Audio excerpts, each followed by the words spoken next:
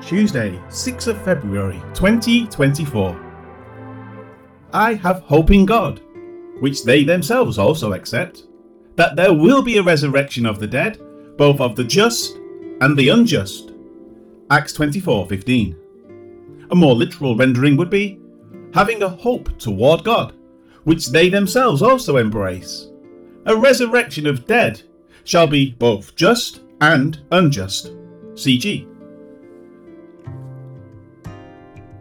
Paul, speaking to Felix, noted that he worships the God of the fathers, believing all things written in the law and the prophets.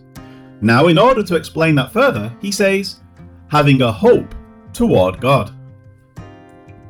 This confirms his stand on the authority of Scripture. The belief was that their scriptures were from God through his chosen prophets and holy men. As this is so, then what the scriptures said, when believed, demonstrated a hope toward God concerning what Scripture proclaims.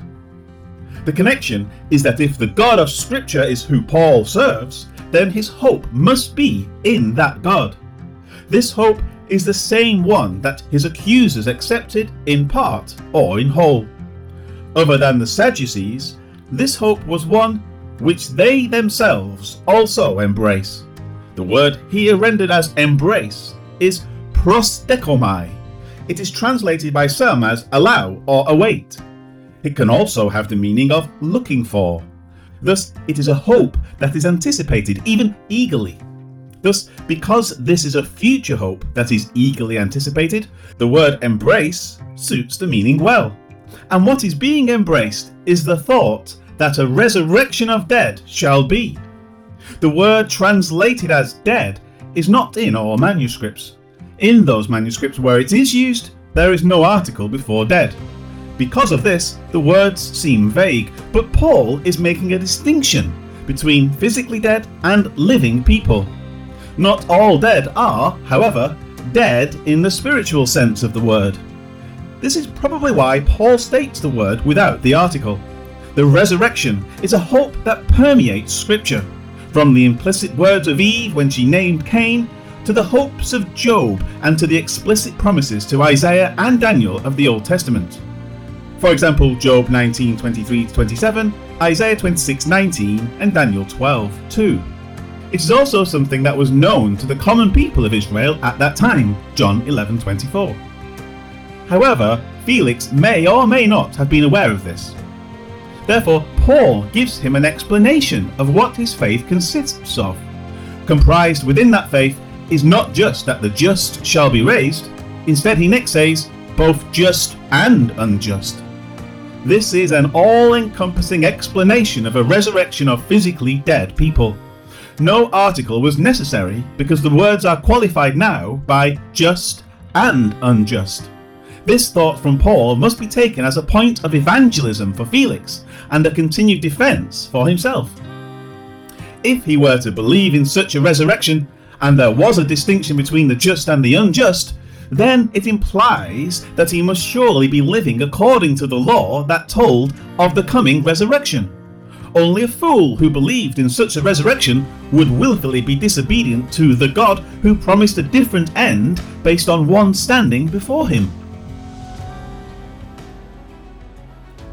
Life application. The physical, bodily resurrection of Jesus Christ is a central point of theology found in Scripture. His physical body died, it went into the grave, and that same body rose to life again. This was not a rapture, an exchange of one state for another, a spiritual resurrection, or any other such event.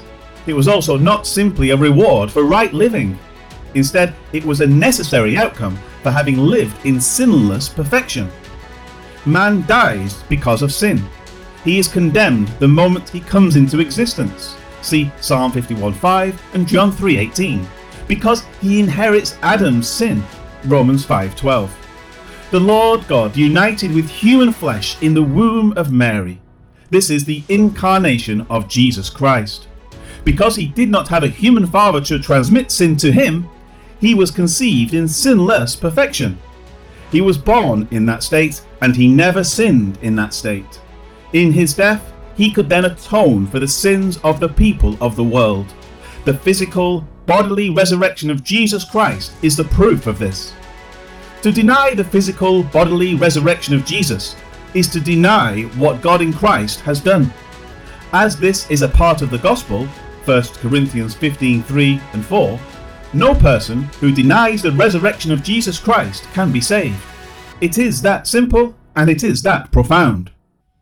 Be sure to tell those who believe someone can be saved in any other way that they are espousing heresy. There is one path to restoration with God, and one alone. To God be the glory for what he has done in and through Christ Jesus.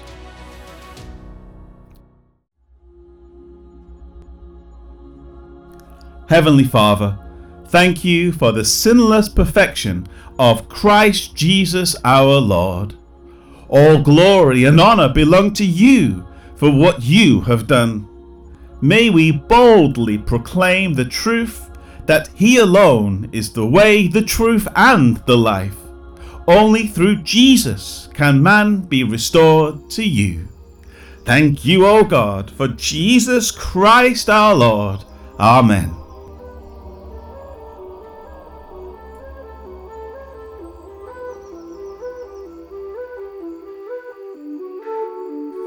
I have the same hope in God that they have, the hope that all people, good and bad, will be raised from death. Acts 24 verse 15.